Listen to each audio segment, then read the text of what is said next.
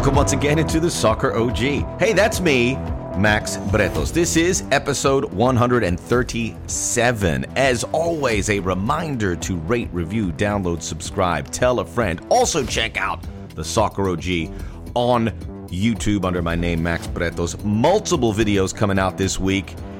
We don't have a moment to catch our breath. It's impossible to do a podcast because information gets dated so quickly, as is the case this week, and I shall explain.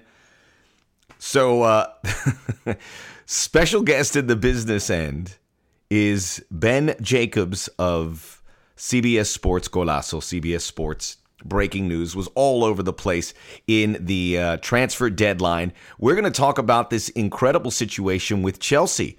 But things are changing. Things are fluid. Manchester City news are coming in because of the spending that they made. But we will buckle down on that, and we will see if the Premier League is headed towards becoming that mythical European Super League. Coming up in stoppage time, we'll talk about the Seattle Sounders and their one and done in the FIFA Club World Cup. What does it mean, and how should we approach this as American soccer fans? And then, coming up next, I'm going to roll my sleeves up a little bit on the news that did break early Monday morning. Jesse Marsch is out at Leeds United. A lot of ground to cover and a short time to get there. Eastbound and down, loaded up and trucking. The Soccer OG starts right now.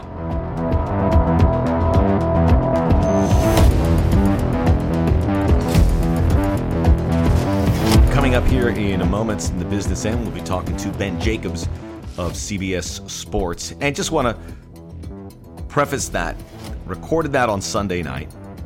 The news of Jesse Marsch coming down Monday morning. So in addition to the topics that we discussed, which include a really sophisticated conversation about Chelsea and how I believe there is an opportunity that we will get that mythical Super League in England. We had 3 or 4 big teams, and then we had 6. Now we feel like we have 7 or 8, and that list is growing. We also talked about just with the finances of Chelsea. And to me, again, it's one of the most fascinating stories I've ever heard in soccer. This kind of money being spent and the risk and hopefully reward for Chelsea by getting these players in now, which you had to do in order to amass this super team. And, we have this news with Manchester City. So clearly the money is not all real, right? It is real, but how you spend it, you have to be very clever. And Todd Bowley and the consortium there certainly were. And now they're married to this. So it is a risk, but we'll talk to Ben Jacobs about that. We'll talk about the future of Christian Pulisic at Chelsea, which is not as dire as a lot of people might think. And as in the essence, some people were saying that he had played his last game for Chelsea. We'll talk about the future for him, whether it's at Chelsea or elsewhere. And we did talk about Jesse Marsch. So it's a little dated because we were both in agreement that we thought he would stick around till the end of February. The reason being, he just coming off this market where he spent a ton of money. He brought in Weston McKennie. They had a record signing in Jorginho Rutter, who is a forward, a really good dribbler who could play a little bit lower down as well. And these were the pieces that were given to Jesse Marsch to save the day at Leeds, you would think. And it would be hard to judge him after 2 games. So the next 4 games at Manchester United on Wednesday, I think everyone's going to tune in for that. The Premier League's insane, man. It's like there's never a dull game almost. There are. But there's always a big event of a game. Last week it was Chelsea-Fulham. This week it's Manchester United-Leeds. Certainly that's more from an American perspective, but I think people will be tuning in. That's a big traditional derby game as well. Not a huge one, but certainly there is no love lost between those two. Then Sunday, those 2 teams meet again at Ellen Road. And then you had the 2 games, which I would have thought, and so did Ben, would determine the fate of Jesse Marsch. At Everton, who they are tied on points, Leeds just above them in 17th place, so they're safe for now, but by the thinnest of margins. And then at home to Southampton, who are bottom of the ladder. And that's where you probably judged them after you gave them this. But, Monday, I wasn't surprised. It just didn't make a whole lot of sense. Because now you have all these Jesse Marsch players, and they have the Americans, right? No other club is signing 3 Americans. Hopefully One day they will. But the fact that Weston McKennie, Tyler Adams, and Brendan Aronson, and Chris Armas, who is still in place, by the way, he'll be part of the coaching group that will lead the club. René Maric, Cameron Toshak, and Pierre Barriou will also leave with Jesse Marsch. I saw Pierre Barriou just like a year ago at Costco.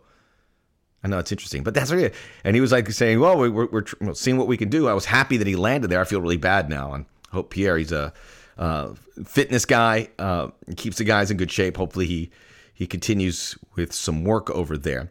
So it will be Chris Armas, and I think it will remain as part of the caretaker group with Michael Scubala and Paco Gallardo. And by the way, I'll talk a lot more about Jesse Marsch on my YouTube program. I'm going to have a video later today under my name, Max Bretos. We can discuss then. So I don't want to get into all the details here, but I'm not surprised that this happened. On form, he probably should have been let go. 2 wins in 17. Now, he helped save Leeds at the end of last season. But tactically, it was a hot mess. And he would beat himself.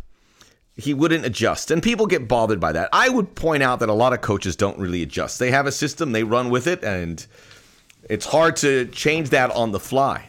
Oh, by the way, check out my video currently on YouTube talking about Folarin Balogun, the star striker who may have a shot at playing for the U.S. men's national team. So we have a lot of content out there. Check it out. Go to YouTube right now if you want. You can come back here later. So on merit, he probably should have been out. The situation from Leeds, their comments, he's been relieved of his duties. Jesse joined the club in February 2022, instrumental in keeping the club in the Premier League on the final day. They mentioned the guys who were leaving the club. So you have that. I think Jesse has had this, now he's had couldn't get a full season at Leipzig, couldn't get a full season at Leeds. That's a problem. The good news is he's had this experience in these 2 incredible leagues. That is experience you can't take away from him, and that's valuable. So immediately, you talk about Jesse, and the timing's perfect, right? He could go right into the U.S. men's national team. They have an opening. Well, I would say that should be way down your list just because the timing is right. But I'm sure U.S. Soccer will kick the tires on that. But remember what we heard from Cindy Parlow-Cohn, that they are not going to announce a new sporting director until June. And they're going to have a sporting director before they have a coach. So there's no rush here. And nor should USA rush into it, and nor should Jesse Marsch rush into it. I think he'd be a very good candidate for that. But by no means do you just give it to him. So you have that at play. And then you also have what happens with these American players.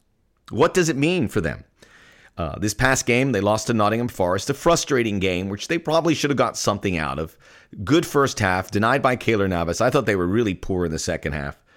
But Brendan Aronson has been moved to the bench by Jesse, not the new coach. And they're going to be looking for new coaches here. And Andoni Iraola has been mentioned. He's at Rayo Vallecano. Carlos Coberan, who is at West Brom, who coaches Daryl Dike, another American in the EFL Championship, mentioned.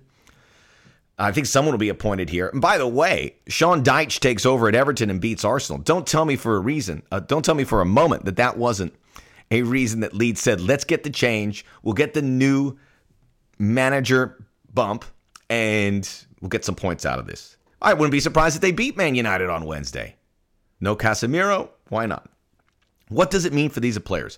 Tyler Adams isn't going anywhere, but Brendan Aronson's moved to the bench. And they have a lot of good players now. We mentioned Ruter. He could be in those positions. Nonto and Sinisterra were the wide players behind Patrick Bamford. Patrick Bamford, yay. And then Weston McKennie, who to me looked a little heavy, for lack of a better word. And he came off the bench, and it'll get better. It's just a small sample size. But I think it's going to take a time for Weston McKennie. I don't think he's going to be thrown into that starting position yet. So really, you're down to Tyler Adams on that Wednesday game is my guess. He'll be the only starter there.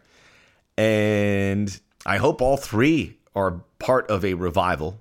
They're going to have to be, because Leeds, despite adding some players, aren't the deepest squad. So there you have it. We'll talk much more. Go to YouTube. We'll have a video later. Again, U.S. soccer, you can't sleep on U.S. soccer news. It's always happening. And here is the latest example of it. Jesse Marsch out at Leeds United. We're all invested in this, and we hope it ends well for the American players. And in some way, shape, or form with Chris Armas, we'll see when a new manager is appointed. And I think they'll be probably looking to do that before season's end, unless it goes well. Soccer OG, check out Stoppage Time. We'll have a little discussion about the FIFA Club World Cup. Not the day for Major League Soccer. Ali knocking out the Sounders. But coming up next, it's the business end. Ben Jacobs of CBS Sports joins me. We will talk about the incredible market for Chelsea and isn't Super League coming to the Premier League, whether you like it or not.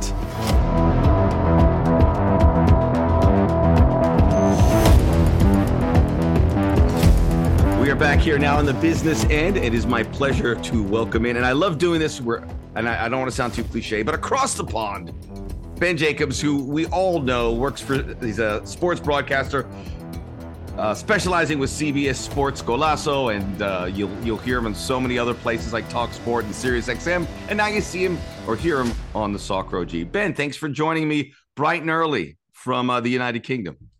Yeah, absolutely. I don't know whether to say good morning, good evening. Time zones are always confusing, but it's great to be here.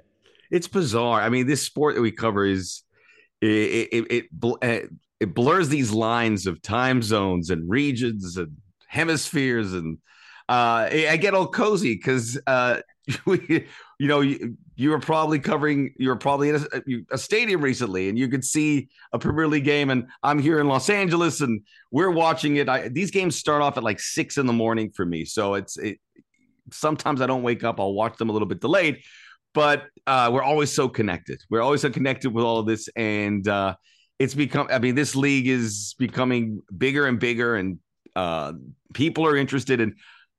I know where I want to start, but I wanted to talk to you specifically about Chelsea, which to me is, you just finished the transfer deadline. By the way, how are you feeling? Did you come off the boil a little bit, because it was, as a transfer deadline goes, how intense was that? I just think transfer deadline day normally is intense, but the January window is so short, and we're used to that month being quite quiet for transfers. And Chelsea just decided to treat January like a summer window. And as a consequence, not only did we see a flurry of activity, but we were treated to, or stressed out by, depending on what way you look at it, by 24 hours of movement that impacted a variety of clubs. And ultimately, Chelsea got their top target, Enzo Fernandez, and they pushed that one down to the wire. But it wasn't only that deal. We had Hakim Ziyech, who ended up sitting in the PSG offices and not going to PSG because the paperwork wasn't filed on time. And in addition to that, I think that Chelsea will look at not just the final day, but the entire window. And if you support Chelsea, if you're excited by their signings, then you see ambition and investment and shaking up the market. And if you're on the other side of the coin, if you're on the other side of London, if you're another football fan, you go, wow, what have they done? Is that too risk reward? Is the gung-ho nature of the spending going to lead to disaster? And this is what's so intriguing, especially mid-season, about all of Chelsea's movement through the January window. And that final day was just very dramatic, because they went from not getting Enzo Fernandez to getting him, to thinking like the deal was 100% over the line, to then getting a little bit of friction, to going back into the negotiating room, to getting him again. And this time thinking, well, now there's no time left, so we don't just need a verbal agreement, we need all the paperwork done, to finally unveiling him. And I think the only disappointment, certainly from Chelsea fans, is after all of that, it was teed up for this debut, this era-changing game post-window that would somehow lead towards positivity, a turn in form, and goals. And yet it ended 0-0 against Fulham. Chelsea fans cannot be disappointed. Other than that result, they have to be thrilled. I know. I imagine there is some intrepidation, if that's the right word, when you see all this money spent as a supporter, where you're going, okay, this is amazing. This is my club, and they're spending $600 million.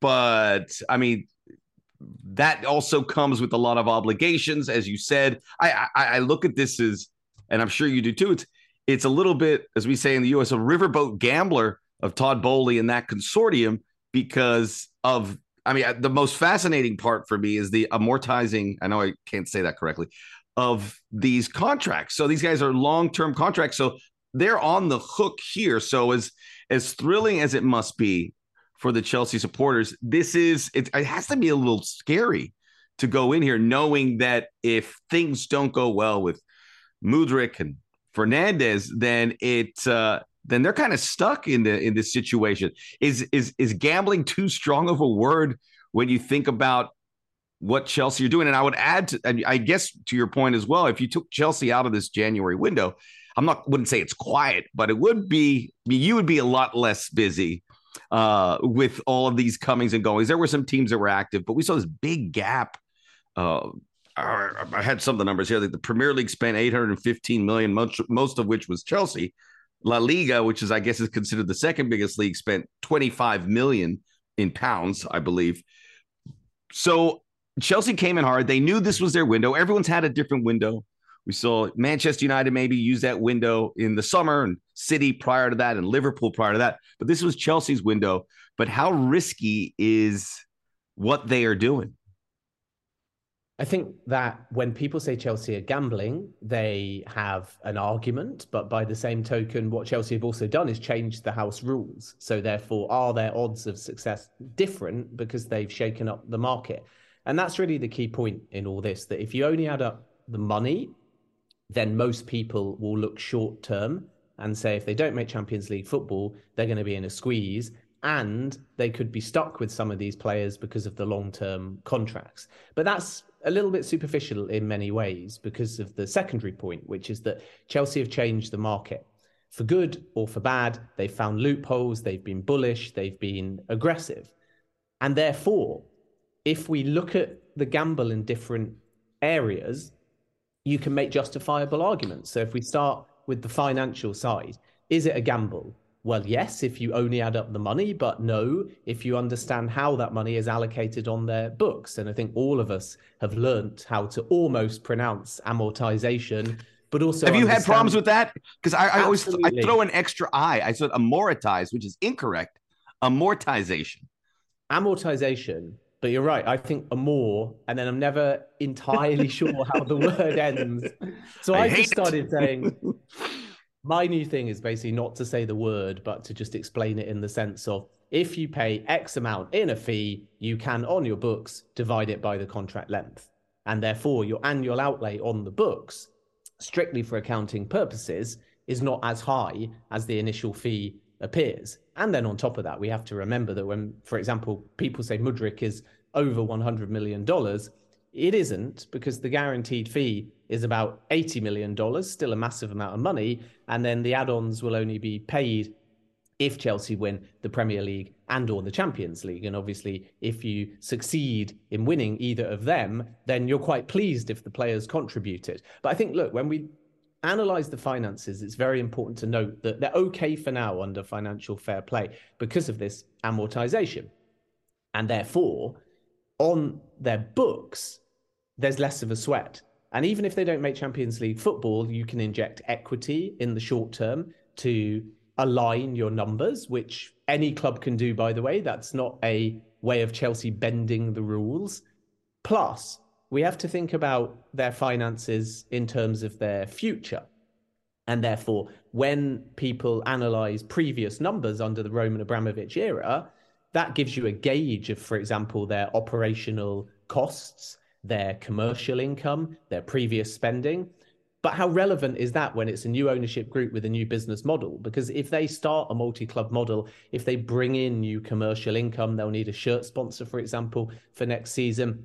That's new money under a new business model. So their entire leeway is going to change, financially speaking, which they believe makes it less of a gamble. But we have to wait and see. Then the other gamble is, of course, on the football side. Have they overstocked their squad? Have they got value for money? How does the high spending affect the market going forwards? And even if these players succeed, we have to make the point that buying Mudryk for over $100 million if it's all paid. Buying Enzo Fernandez for twice his market value because it was a sort of release clause or nothing style valuation, even though they paid it in installments, means when you go for Declan Rice, you get a Chelsea tax on top of whatever the actual market value is. And that's going to impact Chelsea, but potentially other clubs as well, because nobody looking at Declan Rice is going to say that he should be less, for example, than Mykhailo Mudryk. Some would even say Enzo Fernandez. I'm sure that will be West Ham's argument. Even Moises Caicedo, Arsenal bid 70 million,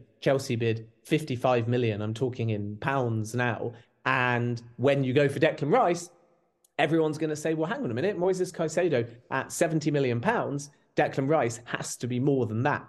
So that becomes a gamble because it inflates the market. And then the final area of gambling, if you like, is ultimately on Graham Potter and giving him time and allowing all of these signings to gel. So their counterpoint to all of that will be they're going to be patient. This season doesn't matter as much as future seasons. And over time, they see these transfer fees that they've paid as more of an investment than an expense. And the reason for that is because if your Mudryk type player comes in for a high fee, over time they grow into their value. And during that time, because of the long length of contract, they're on lower wages. And if that wage is half what a player that Mudryk could become would earn, then because of the length of contract, he's not going to get a renewal. He's not going to get his wage doubled. So therefore, in 2-3 seasons' time, when he's still got 5 odd years of his contract, he'll then be playing, Chelsea argue, at Premier League peak. He'll be worth 200,000 a week, but he'll only be on 100,000 a week. So you're actually saving on wages, reducing your bill, and he grows into his transfer fee. But of course, if it doesn't work, then you're stuck with a massively expensive player that you're going to have to sell at some point for a loss. And therein is the risk-reward strategy. I can't believe you just rattled all that off. I mean, it's like stuck to you like Teflon, where but I think it's incredible when you think about how these astronomical transfer fees, but in reality, okay, our wages of these players might be below what other clubs are paying. We're going to get them at a pretty good rate because of how these contracts and everything are built out. It's mind-blowing when you think about all of that. And I think I read something, and you may have touched on it there, but Chelsea probably had to do this now, correct? Because there might be some changes to FFS or the length of these contracts, where you may not be able to do an 8-year or you may not be able to spread it over 8 years. So that change is coming. So really, Chelsea had to do this now, or they couldn't have had this kind of huge window. Is that fair to say? Okay. So UEFA haven't confirmed officially, but the feeling from sources, and Martin Ziegler broke this story, is that by summer, for accounting purposes, you will only be able to use amortization over 5 years. And that's because the FIFA rules at the moment only recognize a 5-year contract, but they have to cede to local law if you're allowed a longer contract. So Chelsea can offer this length of contract because under UK law, it's allowed and it's against the FIFA recommendation, but there is nothing stopping it because they have to allow the local UK law to supersede the FIFA guidance. And what they've never done is, if you exceed 5 years, there's nothing stopping you using amortization over the full length of the contract.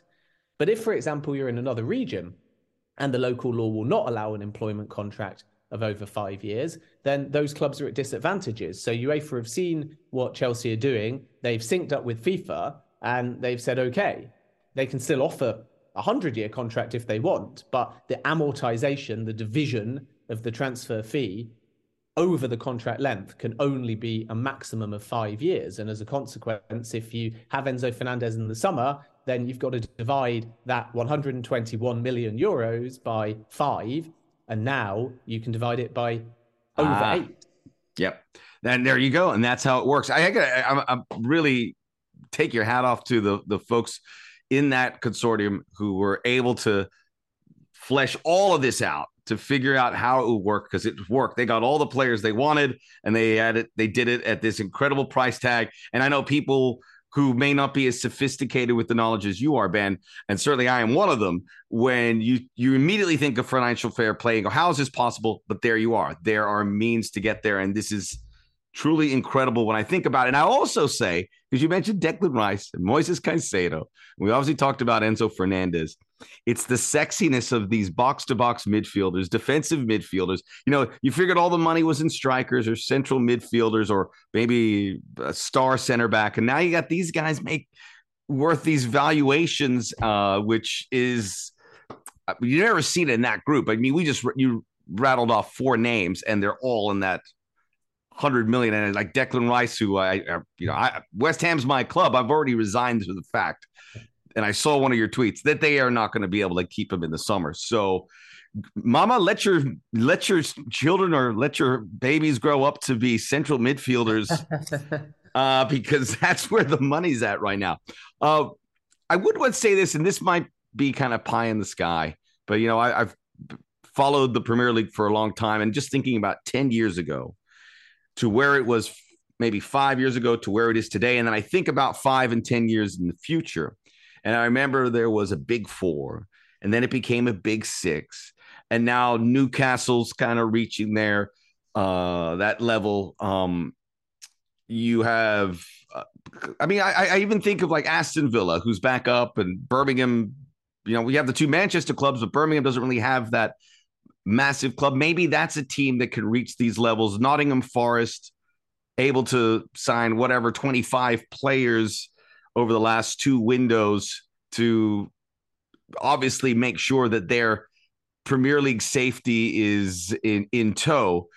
Do you there's the word Super League's been tossed around, and obviously you still have some rules to play by, but when you look at the money that's being pumped into players, and I mean, Lucas Paquetá at West Ham, and they're like in 17th place. This is a $60 million player who's one of the best Brazilian players on the planet, and Nottingham Forest signing tremendous talent from all over the world, and players just rushing in here. And I mentioned the minimal amount of money that was spent in other leagues, and obviously that could change. But are we seeing that shift?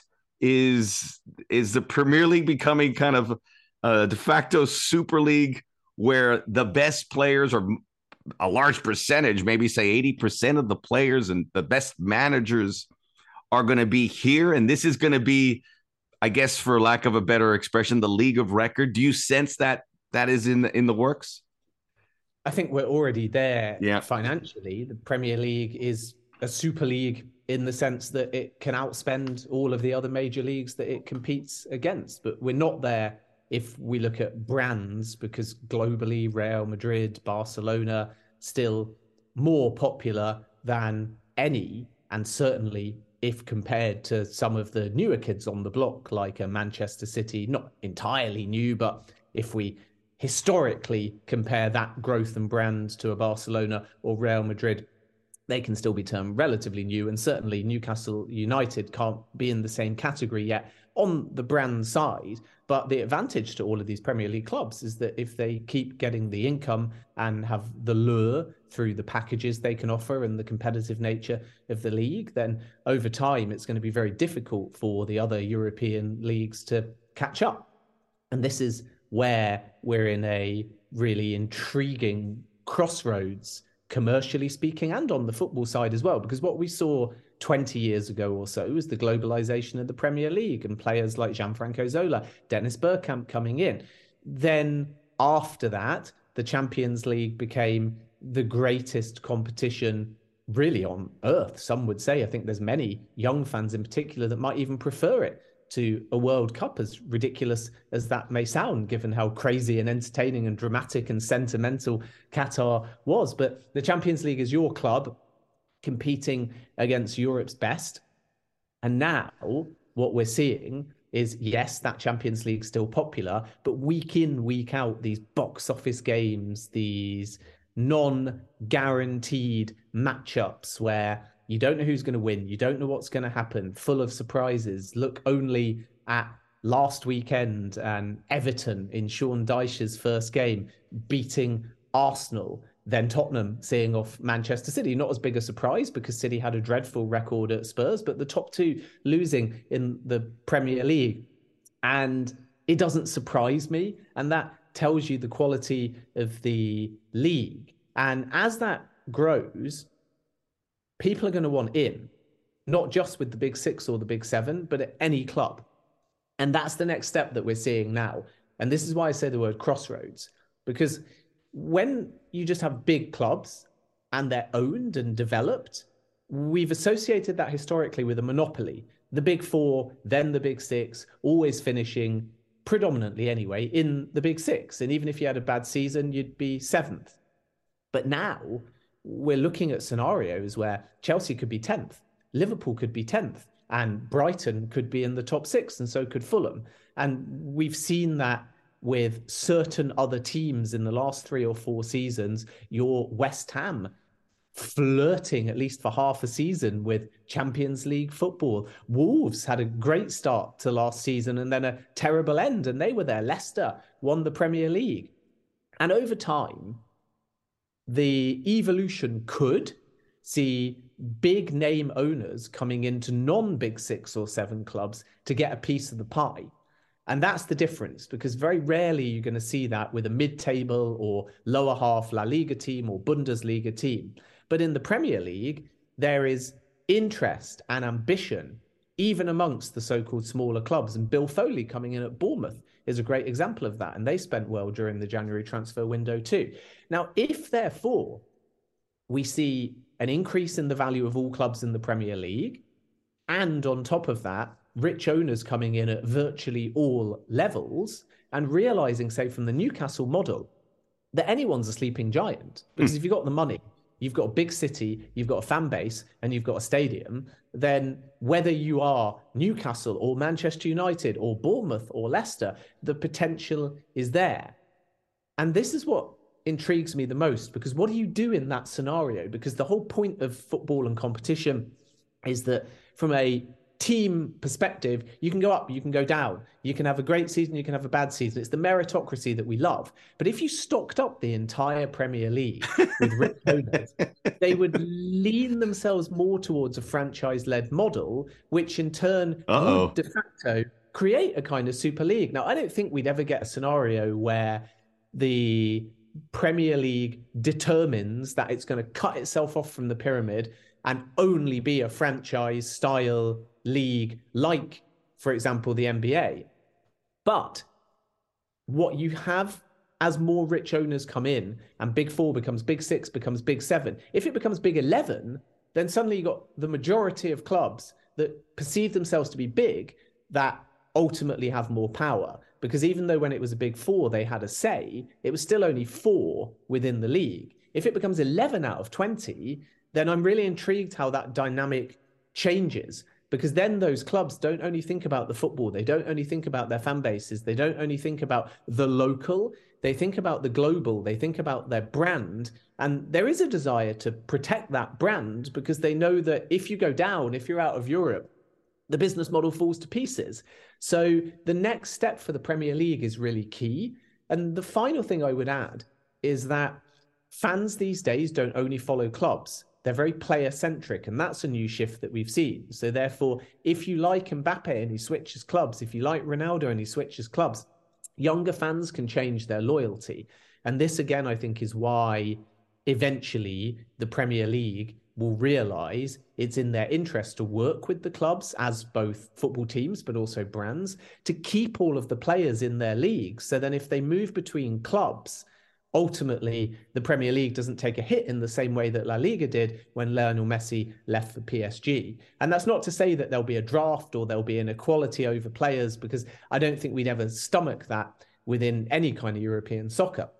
But what it is to say is that if the Premier League elevates its level to the point where its wages are premium, its standard is premium, and therefore it blows, as it's done in this last transfer window, the other 4 major European leagues out of the water, then suddenly every single top player will only want to come to the Premier League because they can earn the top wages, they can have the best chance of winning trophies. Even And if then even if they're not in the top 10 or 11, even if they're that's playing for it. a 15th place team, because I'm making great. We're kind of seeing that now.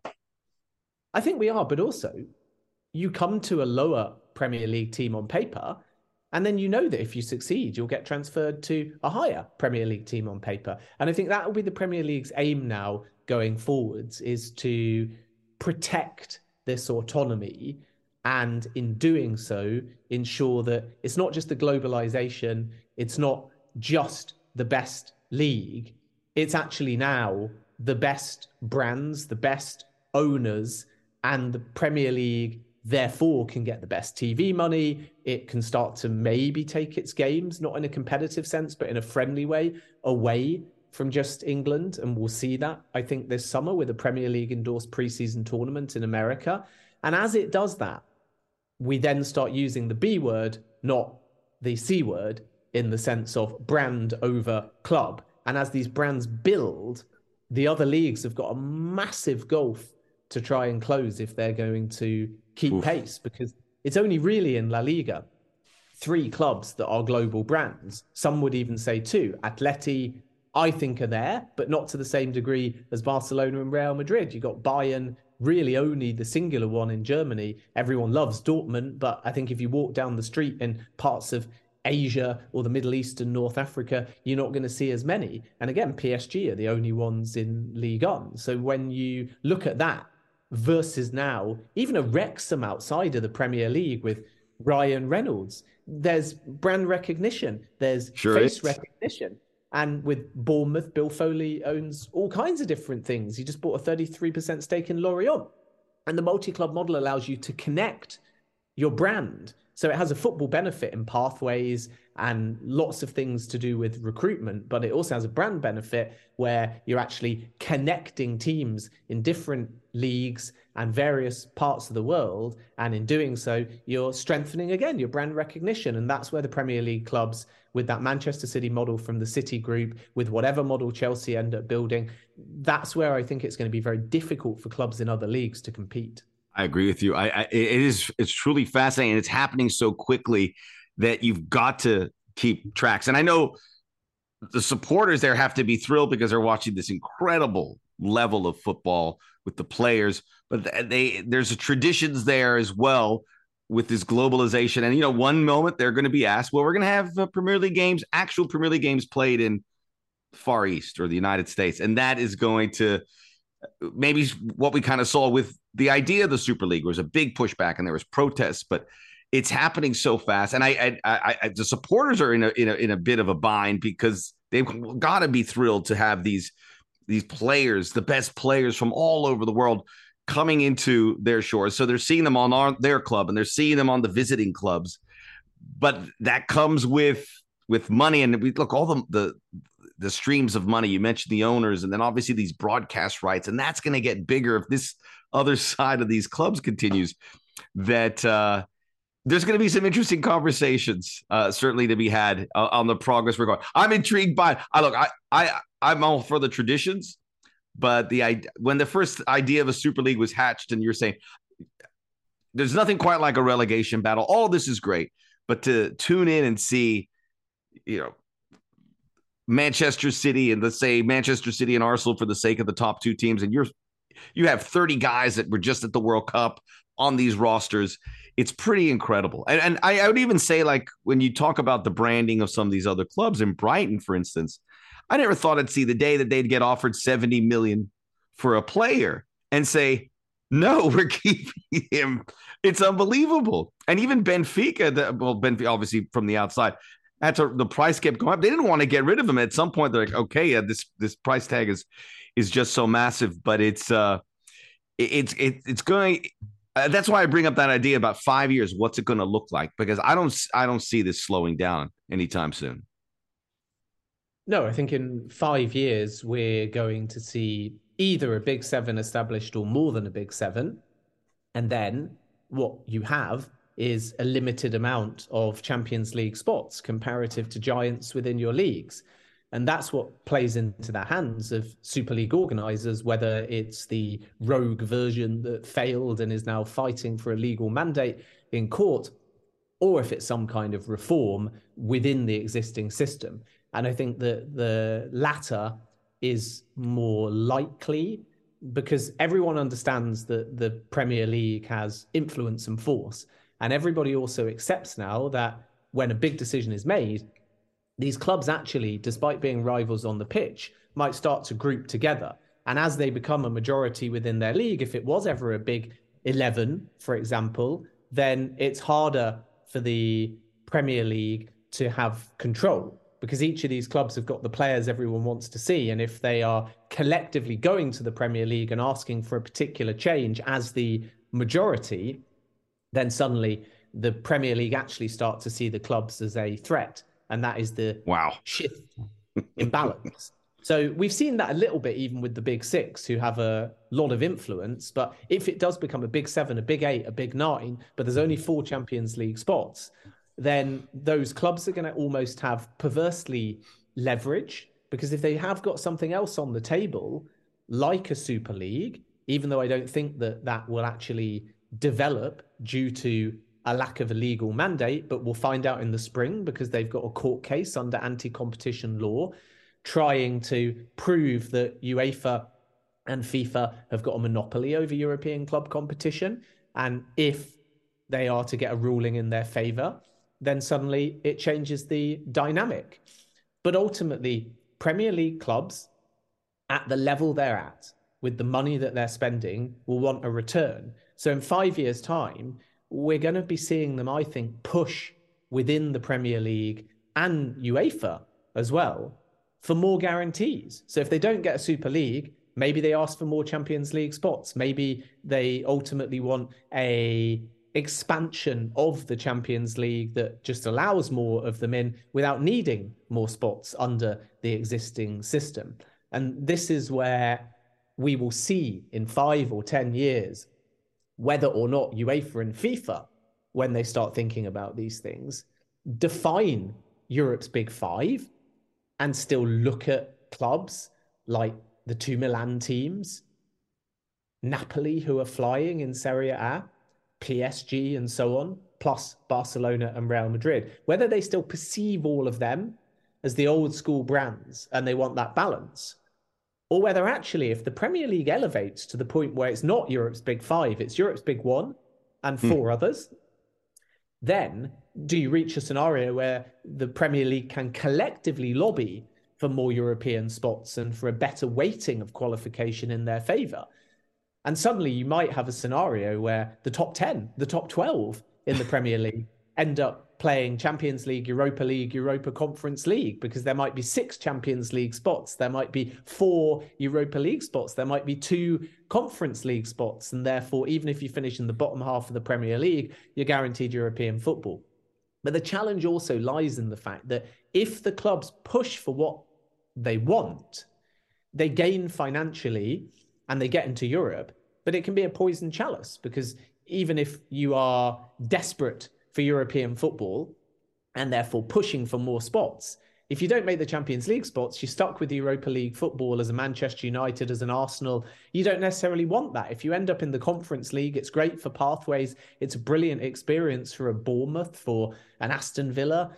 But even as a West Ham or a Leicester, because they've played at a more elevated level, it might be quite frustrating. It might force them to get bigger squads. It may mean that they actually have to dip further into the market. And that is ultimately the balance. And this is the paradox within the Premier League, that the more it grows over the next 5 years, the more power it gets, the more money it spends, the bigger squads get, the more chance there is that certain clubs, if they don't have effective and sustainable business models, will become undone. Because as we found when Leicester won the Premier League, which was an incredible fairy tale, next season they had to spend and everyone got a bonus and their wage bill went up. And then flash forwards few seasons where they almost made Champions League but didn't. And again, you still get a bonus, because just because you missed out on Champions League football on the last day of 2 back-to-back seasons doesn't mean that that squad wouldn't have got paid for Europa League, wouldn't have got paid if they finished in mid-table. Last season, I think Leicester finished 8th. They'll have still have got a bonus because they're Leicester. So everything through your success ends up resulting in some spiraling costs that you can't always get off your books. And it's no surprise, therefore, that Leicester have spent less over the last 2 windows because in addition to that success, they've redone their training facility, they're expanding the King Power Stadium, but they're restricted in the market. And now if they have an extreme season at the other end, where they end up going down, suddenly the club, financially speaking, can be in big, big trouble. So this is really the balance that Premier League clubs want a model in the next 5 years in their domestic league and in Europe that is sustainable, so they can budget for a bottom line of X come what may. Whereas now, for many clubs in the Premier League, they'll get a spike if they do well financially, but they can't rely on that money season on season. If Brighton qualify for Europe, they can't change their model in one season. If Newcastle reach the Champions League, they shouldn't alter their model either. Because if the following season they don't back it up, even with Tottenham, who are a good example this season, then you become in quite a tight bind.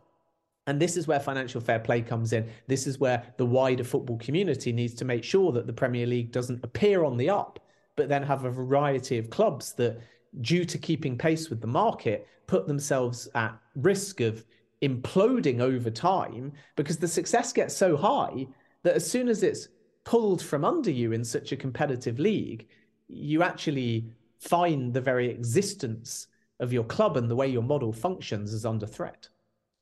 This has got to be a 12-part series TV show. It's unbelievable. And we're talking about this astronomical money. And like the checks and balances, as you point out, you've got to be very leery. And look, the Champions League could be a bit of a parking brake for the Premier League. And that starts next week. And the 4 English teams that are there, I think it could be, we may not see the same dominance of English clubs as we've seen the last few editions. Obviously, Manchester City's there. They have Leipzig. You would imagine they probably get through. And Liverpool, maybe not so much. They have Real Madrid. Tottenham have Milan. And then Chelsea, Dortmund. And all eyes are on Chelsea as well because of this super club. But as we saw, the first incarnation wasn't exactly breathtaking by any means. We'll see if by next week or whenever the second leg is that they are on better footing. But I think that's a great opportunity to kind of level the playing field. But as you said, I would be stunned if there's not more English clubs in the Champions League in the years ahead because of the money being spent and all the reasons that you've rattled off there. It really is an incredible moment in time. I know we could talk about it endlessly. I did want to ask you, Ben, because working for CBS Sports, you're in the United Kingdom, but you cover for an American audience. And going back to Chelsea, a couple American questions I wanted to ask you. Going back to Chelsea, they're going to have to jettison some players. I think they said they had 34 players on their roster. And obviously here in the United States, we think about Christian Pulisic. And I heard Mark Ogden on ESPN FC, and he was saying he thinks that maybe he's played his last game with Chelsea as he's injured, and now he's looking towards maybe getting back April and May, and by that time, this Chelsea team could be really fortified and humming for all intents and purposes. But a guy like Christian Pulisic, is the American audience have to prepare, you think, for summertime, him playing somewhere else, whether it is in the Premier League or in another of these big 5 leagues? Well, I think the first thing to say is Christian Pulisic probably hasn't played his last game for Chelsea because the knee injury that's kept him out is definitely progressing faster than expected. So it wouldn't remotely surprise me if Christian Pulisic ends up being back in February rather than April or May. And we have to also remember that Chelsea have had a ton of injuries. And yes, they've now brought in players in Christian Pulisic's position, but off the back of a pretty strong World Cup. He was playing before the injury for Chelsea. So there's still an opportunity there to impress Graham Potter and be involved in some capacity between now and the end of the season. But the injury was unfortunate because Pulisic didn't get on with Thomas Tuchel, and under a new manager in Graham Potter, after a good World Cup, he's involved. And therefore, if he can find that international form for Chelsea and be a bit more clinical in front of goal, there's a chance that he can be a valuable member of the Chelsea squad. However, because they've brought in Mikhailo Mudryk, Noni Madueke, and Joao Felix could well end up being a permanent move. These are versatile players, Mason Mount as well, that can play in a variety of different places, and therefore it pushes Christian Pulisic further down the pecking order, and Hakim Ziyech as well, who obviously Chelsea wanted to loan to PSG, but late paperwork stopped that from being the case. So with Christian Pulisic, definitely planning for a summer exit, highly likely that he leaves Chelsea, and only some game time and some form consistency in particular, because the talent is not there for dispute, but he misses too many chances in front of goal. He lacks a bit of confidence and authority at times, but the energy, the dynamism, the vision is all there. So Pulisic's now got a big decision to make, because he's not going to be a likely regular starter with the amount of quality they've got between now and the end of the season. Coming back from injury is tough, because you've got to get up to match speed. And therefore, even if you return in February, you're still really thinking more about the months of March and April. And by that stage, it's the business end of the season, and all these new signings may have gelled, and that can impact on Pulisic as well. So I think if he wasn't injured during the January transfer window, he might already have gone. And now come summer, we have to wait and see who's in for him in the market. And if he stays in the Premier League, Newcastle United are one to watch. They would have liked a loan over the summer for Christian Pulisic, but Todd Boehly didn't want to do business with Newcastle, not in a loan anyway, because he perceived them to be a rival. And then if it's outside of the Premier League, Serie A as the one to watch, because I've always been told that Pulisic would quite like to go over there. And ironically, he was talking last summer to Weston McKennie about Juventus, and now McKennie's gone to Leeds, so they won't be teaming up at that particular club. And Juventus, due to all of the different scandals for financial malpractice, are in a lot of trouble. So it's not the most enticing or appealing club to walk into. And unless they somehow get the points overturned, which I don't even think is legally possible, by the way, even if they win the appeal, then they're not going to make Champions League football. And that appeal is going to be towards the back end of the season anyway. So this points deduction is likely to stick or get worse. And therefore, if you're thinking about Juventus, you're not moving to a Champions League club, barring some kind of football or legal miracle. They'd have to win absolutely every game, or they'd have to find a legal precedent to overturn a points deduction that I'm told is essentially binding at this point, and they're running out of time. But Milan is another option for Pulisic in Serie A, and I still think that once the dust settles on the season and clubs realise if they have or haven't got Champions League football, you might find that another team, for example, a Tottenham, who are looking for a creative-minded player, or if Pulisic is prepared to drop down a little bit, a West Ham, dare I say. I like the sound of that. You just never know, because Pulisic will want to play in Europe, but whether or not he'd drop down to play Europa League remains to be seen. And with Tottenham, there's no links at the moment, but we've seen Chelsea willingly do business with Arsenal for Jorginho. So I don't think there's anything that stops the clubs from necessarily thinking about that type of transfer. It's more the fact that Tottenham's priority on the creative side will more likely be a player like James Maddison, and therefore Pulisic becomes somebody that, one, was he to join Spurs, isn't necessarily starting, so same position as Chelsea, and two, they've got other targets in mind, especially if they make Champions League football. So we're going to have to wait and see, but I think the short answer is that Pulisic is highly likely to leave Chelsea in the summer. But the good news for him is that if he can get fit in February rather than March, April, then he still does have a few months at Chelsea to try and impress. Well, that's great news. And as you said, the injuries have not subsided. There's still a concern. There's still some guys that they have to get healthy. And obviously, Joao Felix coming back from suspension, but there's always entanglements. And I think what makes Chelsea so interesting. And I think everyone's going to be tuned in there to see what's going on with the new players, with obviously from the American perspective of Christian Pulisic. I did want to ask you really quickly, because you mentioned Leeds, and we're doing backflips here because now with Weston McKennie, as you pointed out, 3 American players. Chris Armas joins Jesse Marsch's staff. They had a very busy transfer deadline, got some new players, including McKennie in there, which initially gives me the belief that Jesse Marsch has some leeway there. But after losing to Nottingham Forest, the natives are as restless as they have been. Some chants about getting Jesse out. I mean, that was a mess.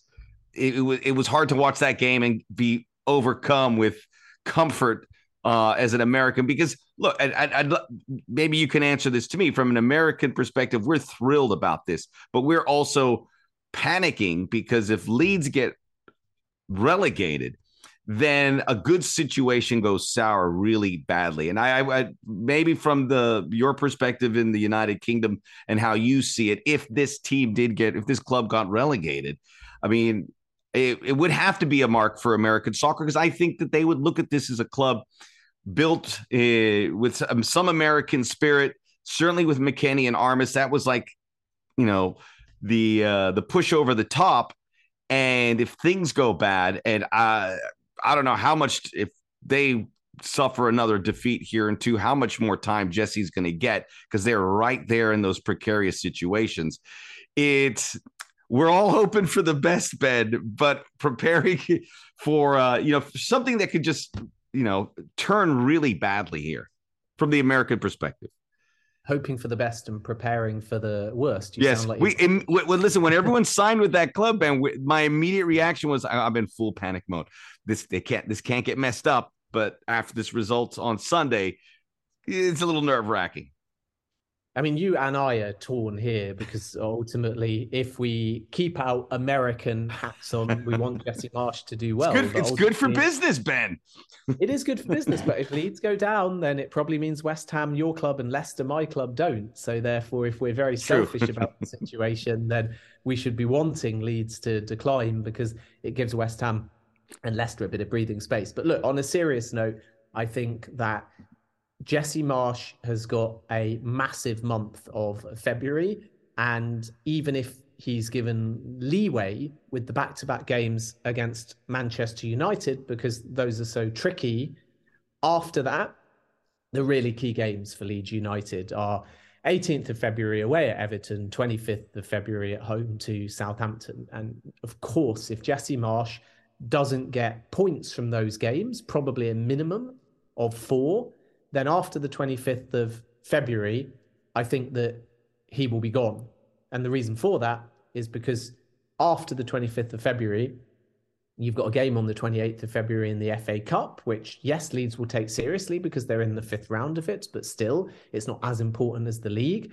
And then they go away at Chelsea in March, and they need that Sean Dyche style spike in form. And if Jesse can't get the points after 2 games against Manchester United and then Everton, Southampton, after that run of 4 games, I think that patience will have ultimately gone. And the beauty of Jesse Marsch is that everyone will go into the 2 games against Manchester United with low pessimism, but let's not forget he got an incredible result at Anfield. And maybe he's the kind of manager that can get that bit extra out of his Leeds side in a big game where they're underdogs. Whereas what we've seen from Leeds United, when on paper at least they stand a better chance of getting points, is they've stumbled. And the big disappointment for Leeds all season has just been, in the key games, a lack of being on the front foot and also being able to score goals. So they lost 1-0 to Nottingham Forest. They drew 0-0 to Brentford. They lost 2-1 to Aston Villa. They scored 2 goals against West Ham, but they didn't win the game. They drew 0-0 with Newcastle, which was a decent point, but they still didn't score in the game. So the Leeds that we've expected in the past, under Bielsa, but even the early part of Jesse Marsch as well, has been more about being able to outscore their opponents. They beat Bournemouth 4-3. They lost 3-2 to Fulham. They won 2-1 at Anfield. They lost 5-2 to Brentford. These are all earlier in the season. And whether they win or lose in those games, they're scoring 2+ goals. Whereas now, they're struggling to score a singular goal, and they're not keeping clean sheets, which is a recipe for disaster. So Jesse Marsch needs to find a way of shoring things up defensively. Weston McKennie is going to be important, and that partnership with Tyler Adams. And obviously we can't judge it yet either, because McKennie only came on off the bench to make his debut last time out. So if he starts with Adams and they develop a partnership, then there is still hope and an opportunity for Leeds. But I think there's 4 key games, and Jesse Marsch needs to get something from Everton and Leeds if he loses the back-to-back games to Manchester United. And the other thing to point out, which I don't like about Leeds' chances of staying up, is just their end to the season as well. And this again is why they might change their manager sooner rather than later. Because once they get into, I would say, mid-April, the first thing they've got to do is play some of their rivals, which can be seen as a good thing. But that's when, if another team has a spike and are fighting for their lives, they're not easy games. They've got to play Leeds and Bournemouth. But then after that, their last 4 games, Manchester City shouldn't get any points on paper. Newcastle, 0 points. West Ham away, just because I'm on your podcast, I'm going to say 0 points. Tottenham at home, 0 points. So I don't think Leeds are going to get any points in their last 4 games, and therefore they've essentially got to get to a minimum of, I would say, 34 or 35 points to even stand a prayer by the 29th of April when they travel away at Bournemouth. And right now, I don't like their chances. And the last thing to add on this, which I do think is significant, is that Leeds United are going to be taken over by 49ers Enterprises. And that's the wild card in all of this, because we don't know what they're thinking in terms of long-term strategy. And they're minority owners at Leeds at the moment, but they've slowly increased their stake and they have an automatic option to buy the football club, and will do in 2024. But there's a feeling that they'll escalate that takeover process and actually be in charge of the football club come the end of the season. And sources have always said that if Leeds go down, it won't significantly impact the transitional takeover process of 49ers Enterprises. And therefore, you've effectively also got a new owner coming into Leeds United. So how that American group view Marsch now is also key. And they may say, if we're coming in at the end of the season, we'd rather deal ourselves as majority owner with the Marsch problem come May, regardless of what happens, rather than mid-season. So that's the only caveat to all of this, that if there wasn't a pending full 49ers Enterprises takeover at Leeds United, maybe the existing hierarchy would cut ties with Marsch. But if 49ers Enterprises say, let's just deal with this at the end of the season, and let's assess if Marsch is the right person to take Leeds up, regardless of what happens, at that point, they might be a bit more hesitant. And obviously they know those conversations that have taken place. But if you look at it at face value now, and if you speak to people around the club, it is those next 4 games for Jesse Marsch that are going to be really key. Back-to-back horrible games against an in-form Manchester United, and then followed by those 2 really, really vital games against relegation rivals, where Leeds just have to find a way urgently of getting points. Because if they walk away losing to Manchester United twice and then don't get anything away at Everton, which is not easy now because of the Sean Dyche factor, then home to Southampton, I would have thought, if he's still there, will be Marsch's last game in charge if he doesn't win that game. Yeah, no way he gets into March. I think that's a very fair and accurate timeline for what lies ahead for Jesse Marsch. And I'm going to be very nervous for that Leeds West Ham game. I almost don't want to watch it. It's just too much. I would almost want to concede a point for Leeds, but I know that could put West Ham in some peril. But it is what it is. Ben, this has been fantastic. There's so much meat on this Premier League bone. And even from an American perspective, I'd even get into Casemiro or Jurgen Klopp.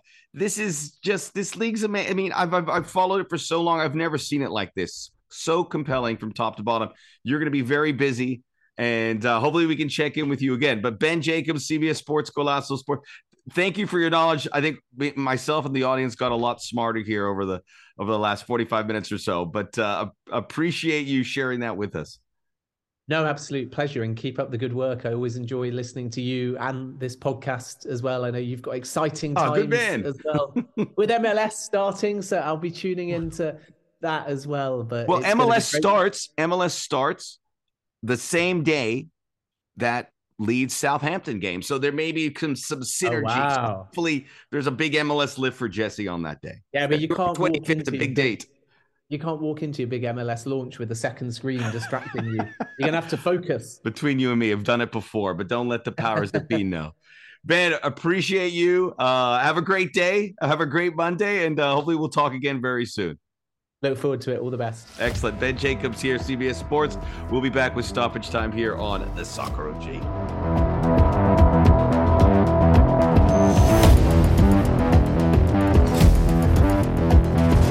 In closing, a few words about the Seattle Sounders and the FIFA Club World Cup. Sounders losing on a late freak goal to Al Ahly.